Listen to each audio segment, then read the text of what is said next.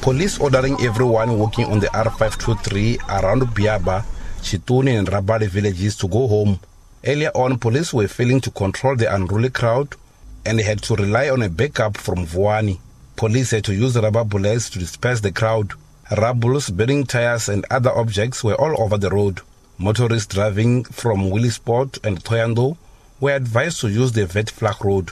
Residents say a young man who was arrested for the alleged rape of an old lady in the area is also allegedly responsible for the murder of a 16-year-old lady. Both incidents happened in the same bushy area where people used to walk or go into the bus stop. We are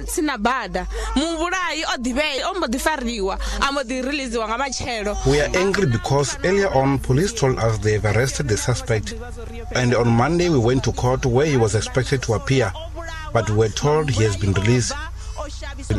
We then went to his home and only to learn that police took him somewhere for his safety.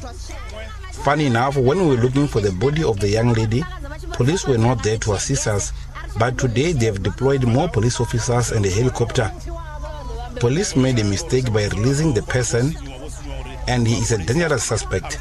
The old lady was raped while she was walking to church, and the young lady was raped and killed on the same spot. He is a well-known person in our community. Yesterday we went to the tribal office and waited in vain for police to come and explain to us in detail.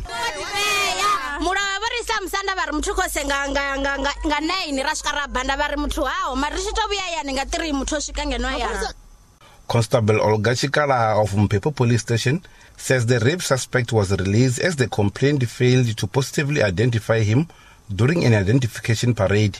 Chikala says with the murder case, no one has been arrested yet. A case docket of murder has been opened and it's under investigation. There's nothing more I can tell you. What I can tell is that if there's anything related to the case of murder, come to the police and report and assist us with the investigation of this case of murder that has been opened. The person who has been arrested yesterday, he was arrested for the case of rape, not for the case of murder. He was released because there was an identification parade that was done, and that identification parade, they failed to identify the suspect and he was released. The situation remained tense in the area.